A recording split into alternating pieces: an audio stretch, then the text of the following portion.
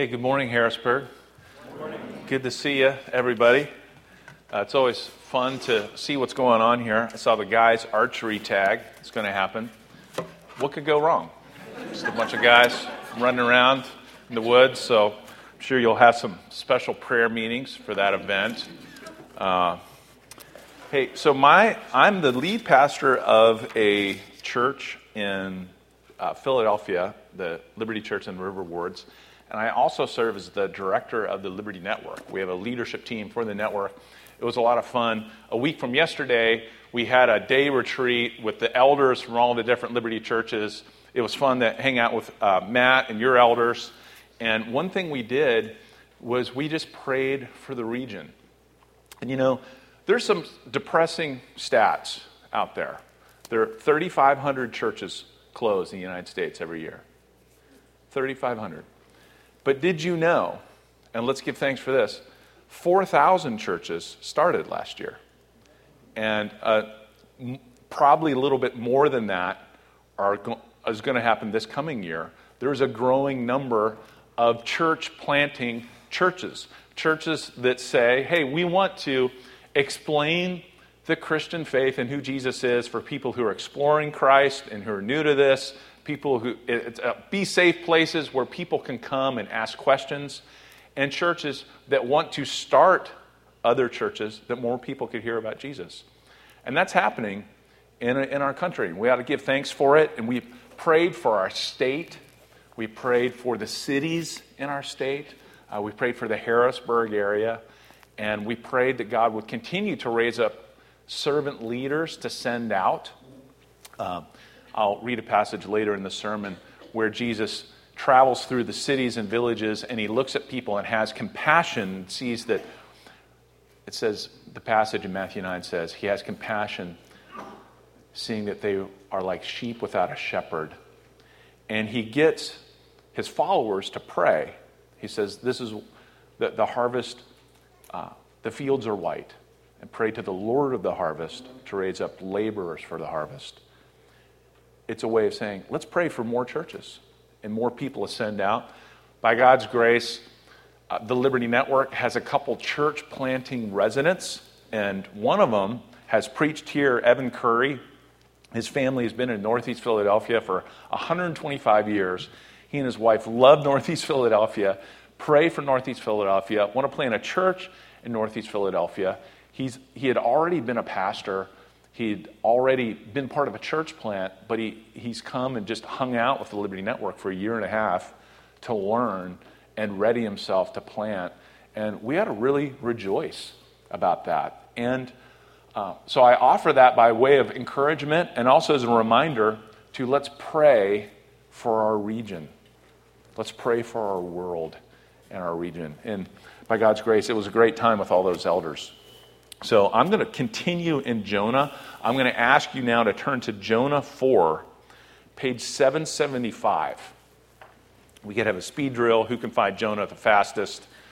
Jonah's a hard book to find, let's be honest. It's really short in the middle of that section at the end of the Old Testament. It's hard to remember what books are where. Page 775 in the books that are in the chairs.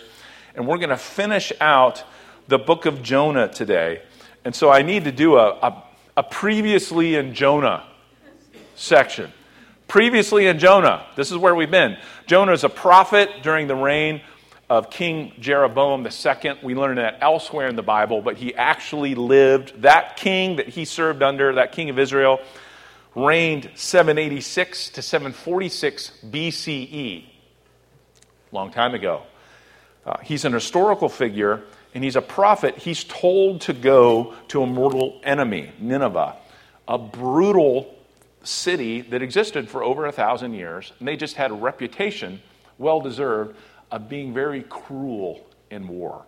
Brutal. Like there's inscriptions where one of their kings boasted about the pile of heads that he left outside this one city.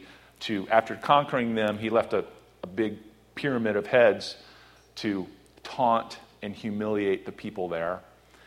And Jonah doesn't want to go. He goes the opposite direction. He runs, and he experiences a judgment from God in the form of the storm this brutal storm. And he says, throw me over. It's my fault. I'm running from God. The God who made the earth and the sea, I'm running for that God. And many of you, if you were here that Sunday, you sort of heard the sailors thinking, so the God who made the sea, awesome. And you decide to get into a ship. Good job. And they throw him over. He experiences this judgment from God. He also experiences a rescue and salvation from God. He's in this huge fish or whale of some kind for 3 days. And we don't have the clip of the YouTube of him waking up on the beach. Can you imagine finding himself on land? And or how else would we have this? He writes a prayer, and it's included in Jonah 2. And so he ran from God. He was judged by God. He's rescued by God. And he's a messenger of God again. And in Jonah 3, he announces God's judgment against Nineveh. And he says, God is going to judge you. And here's the thing, they repent. They absolutely repent and cry out to God. And Jonah 4, it's full of argument. Jonah has a beef with God, is very honest about it, and actually, God has a beef. God has an argument with Jonah. And that might surprise you. You might think that the Bible actually takes what's hidden in our hearts, our resistance with God, displeasure with God, questioning God, and actually drags it from deep down in our hearts and puts it on display, brings it out in the open. And so those are the two arguments we're going to read about. Jonah's argument with God, God's argument with Jonah. And I'll pick up the account at chapter 3, verse 10. So will you follow along, page 775. When God saw what they did, how they turned from their evil way, God relented of the disaster that he had said he would do to them, and he did not do it. But it displeased Jonah exceedingly, and he was angry.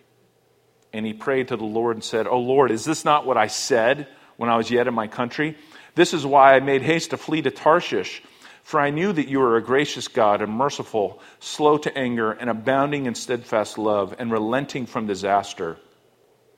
Therefore now, O Lord, be pleased to take my life from me, for it is better for me to die than to live."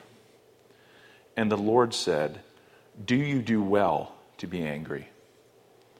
And this is God's word. So here it is. God relents of the disaster that he had said he would do. And chapter 4, verse 1, it's very interesting. The same word is used. It says, the Hebrew word is ra'ah. And God relented of the bad he was going to do. And then the same word is in the very next sentence. And this was very ra'ah to Jonah. God relented of the bad he was going to do. And this was very bad to Jonah. Jonah wanted the bad to happen. To Jonah, it was a great disaster. It was a huge ra'ah, bad thing. And he became angry. And the language is he burned with anger. And he has a beef with God's character. And this is the weird thing about this next sentence, right? He says all these great things about God and then says, and that's what I was afraid of. This is why I ran, because you're forgiving and compassionate and all that stuff, and I knew you would do this. That's why I ran. And he recounts all these words are in other scriptures to describe God's character. He's merciful, he's gracious, slow to anger, abounding in steadfast love. When the English Standard Version, the ESV, translates the Hebrew word for steadfast love, it's this Hebrew word hesed, which is God's covenant love. It's a covenantal word.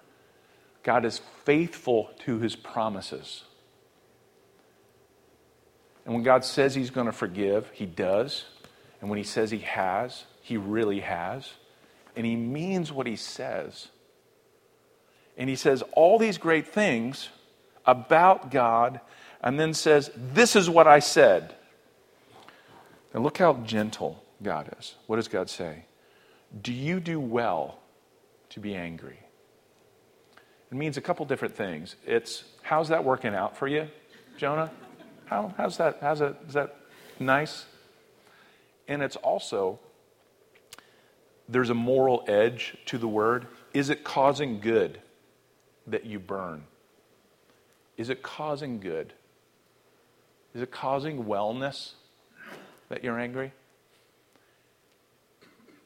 And look at God's grace for Jonah and for us. Jonah doesn't answer, but walks away. Now, one of the questions that we've asked as we go through this book, what does this show us about us? What does this show us about the human heart? What do the running legs of Jonah show us about the sinful human heart? What does Jonah's anger show us about the sinful human heart? And just a little recap on Jonah's story.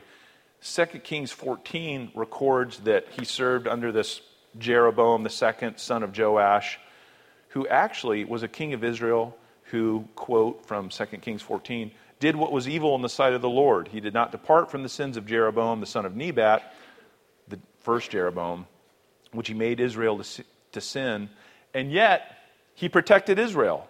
God worked through this king that was not good. He restored the border of Israel, according to the word of the Lord, the God of Israel, which he spoke by his servant Jonah, the son of Amittai, the prophet, who is from Gath-hepher. For the Lord saw that the affliction of Israel was very bitter. There was none left, bond or free, and there was none to help Israel. But the Lord had not said that he would blot out the name of Israel from under heaven. And so he saved them by the hand of Jeroboam, the son of Joash. God worked through a king that wasn't following God, listening to God, and leading other people to sin. God was very gracious for a sinning king and a sinning people just because of his compassion. Just because he didn't want them to be crushed. And he saw that their suffering was very bitter. And so God had pity and compassion. And what's revealed about Jonah's story, he wants grace for him and his people and judgment and justice for them. He depended for his people on God's graciousness, his mercy, and his compassion. But he's demanding in his heart, could you just judge them right now like you said you might? Grace for me, judgment for them. And there's an us-them going on. And so that's one of the things in wrestling with this passage, we need to ask, where is there an us-them in our lives? Where is there a me-him or me-her in your life where you want grace for you and basically judgment for somebody else? And this can spin out racially, us-them, economically, us-them, profession-wise, religion-wise, us-them. Lord, I want different treatment. What accelerates this in the human heart? It's helpful to talk about this in election year. There was a study by the National Academy of Sciences in 2014 which examined why opposing groups, National Academy of Sciences, studied scientifically, why do opposing groups find compromise so difficult? And they were examining Republicans and Democrats. Why is it so hard to compromise? And the researchers concluded there is widespread political, quote, motive attribution asymmetry. Motive attribution asymmetry. And big words that basically mean, I view my motives differently than I view your motives. We go funhouse mirror on motives, okay? Mine are awesome, and we distort our motives. And we distort other people's like a funhouse mirror. Your head looks huge, it's bigger than your body. We distort other people's motives. So basically, let's apply this politically. Today, millions of Americans, this is from the article, believe that their side is basically benevolent, while the other side is evil and out to get them and destroy America. My side, our aggressive behavior when we act a little nutty or aggressive, we attribute that to love, just because we love the truth so much. And the other side, it's because of hatred. And so Arthur C. Brooks is a columnist in the New York Times. He quotes this study and says, hey, this culture feeds a mentality that crowds out give and take, makes compromise difficult because every difference is a pitched battle between good, us, and evil, them. And us and them. That's what sin does. We funhouse mirror motives. A daily example of this, driving. Everyone makes mistakes driving once in a while. You make mistakes. You do something bad. You pull out in front of somebody. And hey, I'm having a rough day. There's a lot going on in the car. Okay? This is very understandable how this has happened. Don't freak out, everybody. You don't need to lay on your horn. Other people do that. Clearly, there's an idiot who never should have had a license, ever. Right? That's motive attribution, asymmetry. Your mistakes are in the realm of reason, very understandable, and other people's shows that they shouldn't even be on the road. We don't view ourselves with the same grace that we view other people. What else contributes to that? Another study in 2010, 4 social psychologists from Stanford published an article entitled Victim Entitlement to Behave Selfishly. And in the culture of victimhood, it was a study that shows how that tends to make us meaner. And this is what they did. They had 104 people divided up into 2 groups. One group, we want you to write a short essay about when you were bored. So people meditate, and this was really boring, and they write out that essay. Another group, write out a short essay about when life was unfair. And they ask people, dwell on a time when you were the victim. It happens, right? It's real. When you were on the receiving end of unjust treatment, and at the end of all the times that they had asked people to do this, the researcher asked, hey, could you help me with something real quick? Would you help me with this simple task? And the people who had meditated in their essay on how they had been wronged were 20% less likely to help the researchers with the simple task. And as feeling 13% more entitled, the researchers noted they were also more likely to steal pens and leave trash. What does that mean? When you meditate all the time on how you're wronged, you're more likely to be mean. Think, if you dwell, which we all have been wronged, and that's real, and the healing means acknowledging that and being honest about that, but living there, you will be statistically more likely to be a meaner, less helpful person. Now, this kind of us, them, us, me, I'm the victim. Or us, me, I'm the good person in the story right now, and you guys are the problem. It's very difficult around Jesus. There's a guy named Miroslav Volf. He's a theologian from Croatia. He was at Fuller Theological Seminary in California, and he's been at Yale now for a long time. And he's reflected and written about forgiveness with not normal family wounds in the background, which are very deep and significant, or other like loss of employment or things like that, which can really set you back life-wise, but in the context of the bloodshed in the Balkans in the context of war and horrible brutality. And he says this about us, them. No one can be in the presence of God, the crucified Messiah, for long without overcoming the double exclusion, without transposing the enemy from the sphere of the monstrous into the sphere of shared humanity, and herself from the sphere of proud innocence into the sphere of common sinfulness. Like being around Jesus, because the only reason why you and I have a relationship with God is through his grace and mercy in Jesus, makes us take, that monster, the them, that we'd be tempted, like Jonah, to forever peg and basically say in our heads and hearts, God, you're not allowed to be kind to them. We have to take them from the group of the monsters into the group of sinful, broken people like me. And you have to take yourself from the group of the proud innocent into, I'm in the group. I need grace from Jesus too. And that's something we have in common with the worst villain in the universe.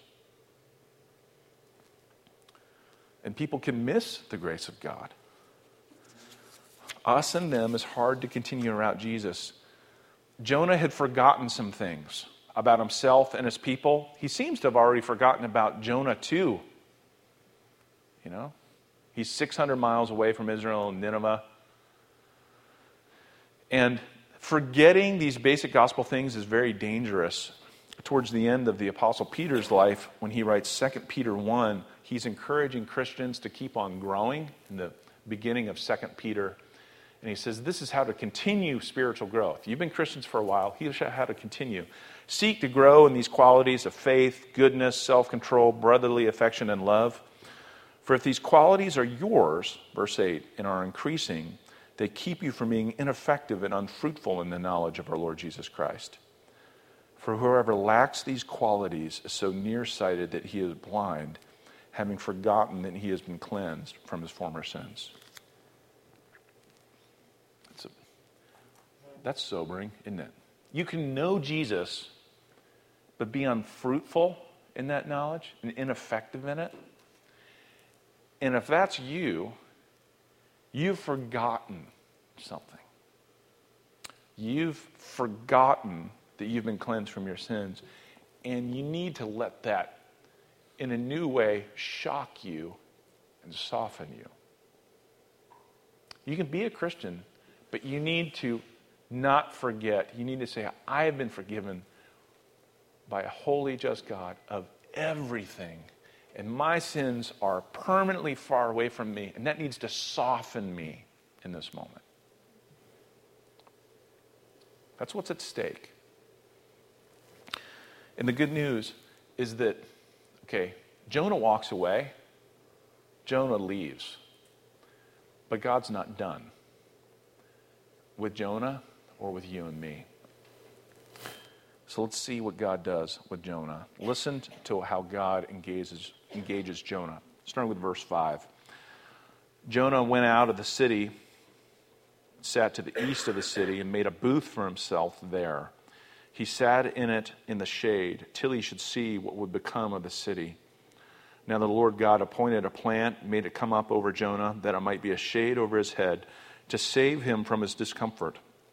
So Jonah was exceedingly glad because of the plant. When the dawn came up the next day, God appointed a worm that attacked the plant so that it withered. When the sun rose, God appointed a scorching east wind, and the sun beat down on the head of Jonah so that he was faint. And he asked that he might die, and said, "It is better for me to die than to live." But God said to Jonah, "Do you do well to be angry for the plant?" And he said, "Yes, I do well to be angry enough to die. I do well enough to be angry enough to die." And the Lord said, "You pity the plant for which you did not labor, nor did you make it grow, which came up into being in a night and perished in a night. And should I not pity Nineveh, that great city, in which there are more than 120,000 persons who do not know their right hand from their left, and also much cattle?" And that's the end of the book. Now, let's just go through this. Begins with Jonah on a hill, looking at Nineveh, east of the city.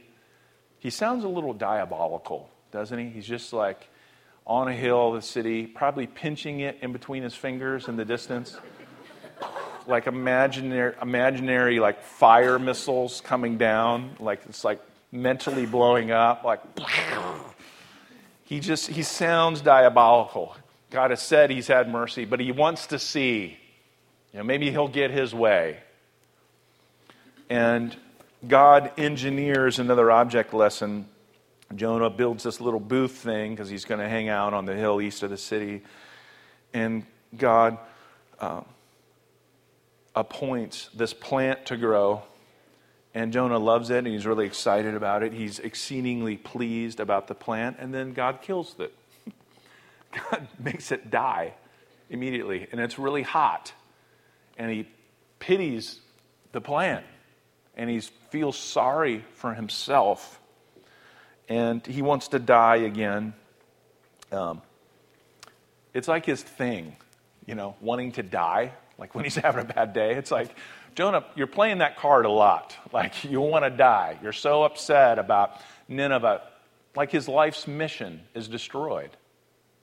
He's like, I would rather not have died than the enemy of my country be spared. And he throws that on the table and he says he's angry. Okay, this is why we're acknowledging this is an argument. He's angry ultimately at who? At God. He's exceedingly angry. And God asks this question, okay? You pity the plant. You didn't make it. You didn't labor. You didn't create it. Should I not pity 120,000 people, this great city? What's the implication? Whom I did create. We see the compassion of a creator God. Jonah did not create the plant, yet he pities it. God invites us into his perspective. I did make these people, and should I not pity them? And one of my kids asked me recently, are there any verses in the Bible about animal cruelty? And I thought of the last phrase of Jonah, and many cattle. And all the cattle. And God has pity. And he says, and they don't know the right hand from their left. What's he saying? They're spiritually lost. They're lost. God looks at a world that does not know him, acknowledge him, thank him, or seek him. And lives that out in violent ways and has compassion. Now, we're reading this much later, thousands of years later, and we know where this pity and compassion of God led. The pity and compassion of God, the Creator, is expressed in the sending of his Son, Jesus Christ. The pity of God leads to the sending of Jesus and the cross of Jesus and the empty tomb of Jesus. God didn't walk by the world and say, that's a mess. But he did something to it to the extent of becoming involved in the person of his Son. He sent his Son. The compassion of God the Creator is fully expressed in the Son of God, the Redeemer. And it's important to reflect on God's character reflected then in Jesus. Matthew 9, Jesus went through all the cities and the villages, teaching in their synagogues and proclaiming the gospel of the kingdom and healing every disease and every affliction. And when he saw the crowds, he had compassion for them because they were harassed and helpless, like sheep without a shepherd. And then he said to his disciples, the harvest is plentiful, but the laborers are few. And therefore pray earnestly to the Lord of the harvest to send out laborers into his harvest. Jesus sees something. I think this means this. If you took Jesus for a drive, Jesus sees the people of the world and the cities of the world and villages of the world and sees what's at the core of our human experience. We're lost without God, and we feel it, even if we deny it. And he has compassion, and he says to his people, that's why you need to pray that there'll be more people, basically, to plant churches, to found communities of Jesus, to share the best news in the universe, to go out into this world with the news of what God has done. Even his own city, Jerusalem, the city that would crucify him. Luke 19, Jesus drew near, saw the city, and wept over it. Would that you, even you, had known on this day the things that make for peace, but now they are hidden from your eyes. That's how Jesus sees. And if you're wondering what happens, the book ends pretty dramatically, right? And kind of dark in some ways, kind of stunning. This is God's drop the mic moment. God asked this question, should I not pity the great city of Nineveh, 120,000 people? Boom. I think an encouraging thing in reflecting on this passage this week, how do we get this? Only from Jonah. And we only get this only if Jonah, how did this ever make it back to Israel?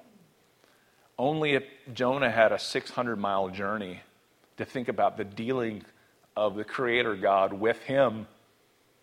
And Jonah had to share with somebody what happened. And it's in our Bible because of that. Where does this leave us? 3 challenges from this, okay? And this is where we'll end. 3 challenges. The first is this. This is the compassion of God. This is the pity of God. Ask yourself this question. Do you reflect God's heart? Do you have this compassion?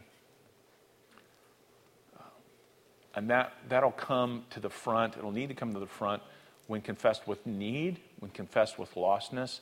If you're a Christian and there's people in your life you just think it's toxic and dumb and kind of stupid, and your attitudes towards them, and if you're able, by God's grace, to be lovingly engaging and humble, that will reflect God's heart. And you need to know this. You won't reflect God's compassion until you've known God's compassion for you. For those of you who are exploring Jesus, exploring Christianity, the gospel, there is something to receive. And you won't reflect God's compassion to the world until you receive it for yourself in the person of Jesus. There's something to receive. The mission statement of our church, like all the Liberty churches, are to live, speak, and serve as the very presence of Jesus. Live, speak, and serve as the very presence of Jesus. What do we need individually for that to happen, and together as a community? We need to be on the receiving end of the presence of Jesus. We need to experience the presence of Jesus and have that, and that's a process, right? Letting that sink into our souls and into our bones. Have you received it? And do you see that you're called to live that out, to reflect that? Second challenge is this. Recipients of God's grace are called to be sharers of God's grace. Jonah was a saved man, right? He's saved. And God's like, yeah, man, take 2, do over, go to where I told you to go, share what I've told you to share. And we're called to be conduits, not cul-de-sacs. Cul-de-sacs end, right? There's nowhere to, here we circle. There's nowhere to go. God's grace is meant to come in our lives, and through our deeds of service and love, and that's like, take everything mundane from like helping your neighbor rake his leaves just because he needs the help. Terrible illustration for the spring. Should have thought of a spring one. We're not doing that right now. In the fall, it is terribly mundane and also absolutely it covers the most powerful and vulnerable words of grace? It's sharing the gospel with people. It's telling people about Jesus. Some of that's your own story. When we have people come into covenant and they write out their story, their spiritual snapshot, and that's something we do. When people join Liberty churches, we tend to have them, hey, write out something you'd like to share. And a lot of times people are tempted to round out the rough edges of their story. We had a guy join Liberty East who became an atheist. He was near the church, but became an atheist, kind of flipped out and lived in the woods for a while as a squatter. I'm like, that's an interesting story. Go ahead and share that. And somehow there are still people in his life. God met him, and he's married and has learned to be a plumber and provides for his family and is faithful to his wife. And he's changed. I'm like, don't dumb down your story. Don't round out the edges. Share your story of grace. We need to do that with our secret addictions. We need to share the stories of grace that our lives are. Think of what it would have been like for Jonah to recount the story of Jonah. I mean, the depth of his rebellion and the depth of God's grace to save him. Recipients of God's grace are called to be sharers of it. And it's how we live, and it's, yes, our words. And the third thing I just want to remind you of is, look, I know that in this cultural moment, it's not a cool thing to be a Christian, but I want to just remind you that the gospel really is good news. It really is the best news in the universe. I was asked recently a few times about why Liberty has a key image. In one of the new Liberty churches, there's a new Liberty church in Newtown Square outside Philadelphia, and a guy who'd replanted this dying church. It was a 185-year-old church, and he replanted it, and it's grown a bunch. And he made a bunch of these keys, and he's given them out, and he gave one to me. And I've been carrying it around in my pocket. And when I'm asked, why about the key? What's it with the Liberty key? And of course, if you look at the key closely, the cross is in there. It reminds us of this truth. The gospel is a prison break. The gospel is the best news in the world. It's how to be free. And how should we act? If the gospel's in your heart, you've got a key in your pocket. How do we act if we've got the key to freedom in a world where people are enslaved and in chains? We share it. I try to tell them. The gospel's still good news. That people do not know that God is way more compassionate to them and way more ready to forgive them and way more welcoming to them and understanding of them and has done more for them in Jesus than they will ever fully get the depth of. That's still shocking good news to the world. And it's what God has put in our lives, and it's the message he's given us to share. Liberty Harrisburg, you've got the best news in the universe in your heart and in your mouth. We're called to share it. Would you pray with me? Let's pray together.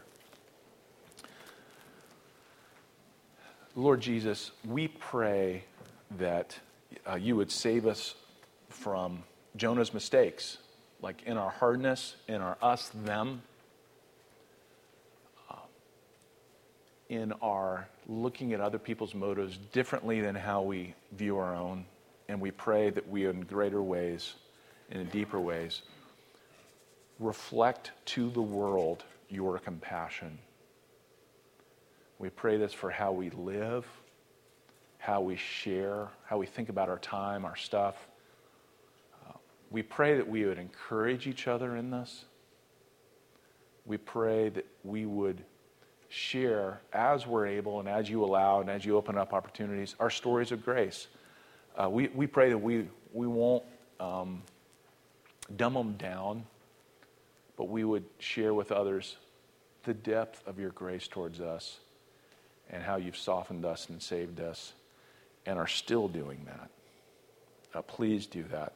We pray for those here this morning who wonder if all this is true, if there really is a God that would welcome them and forgive them in Jesus Christ. Show them your reality and draw them to yourself. We pray that we would be a community that lives this out, that Jesus finds people here. And we pray this in Jesus' name. Meet us at your table, we pray. Amen.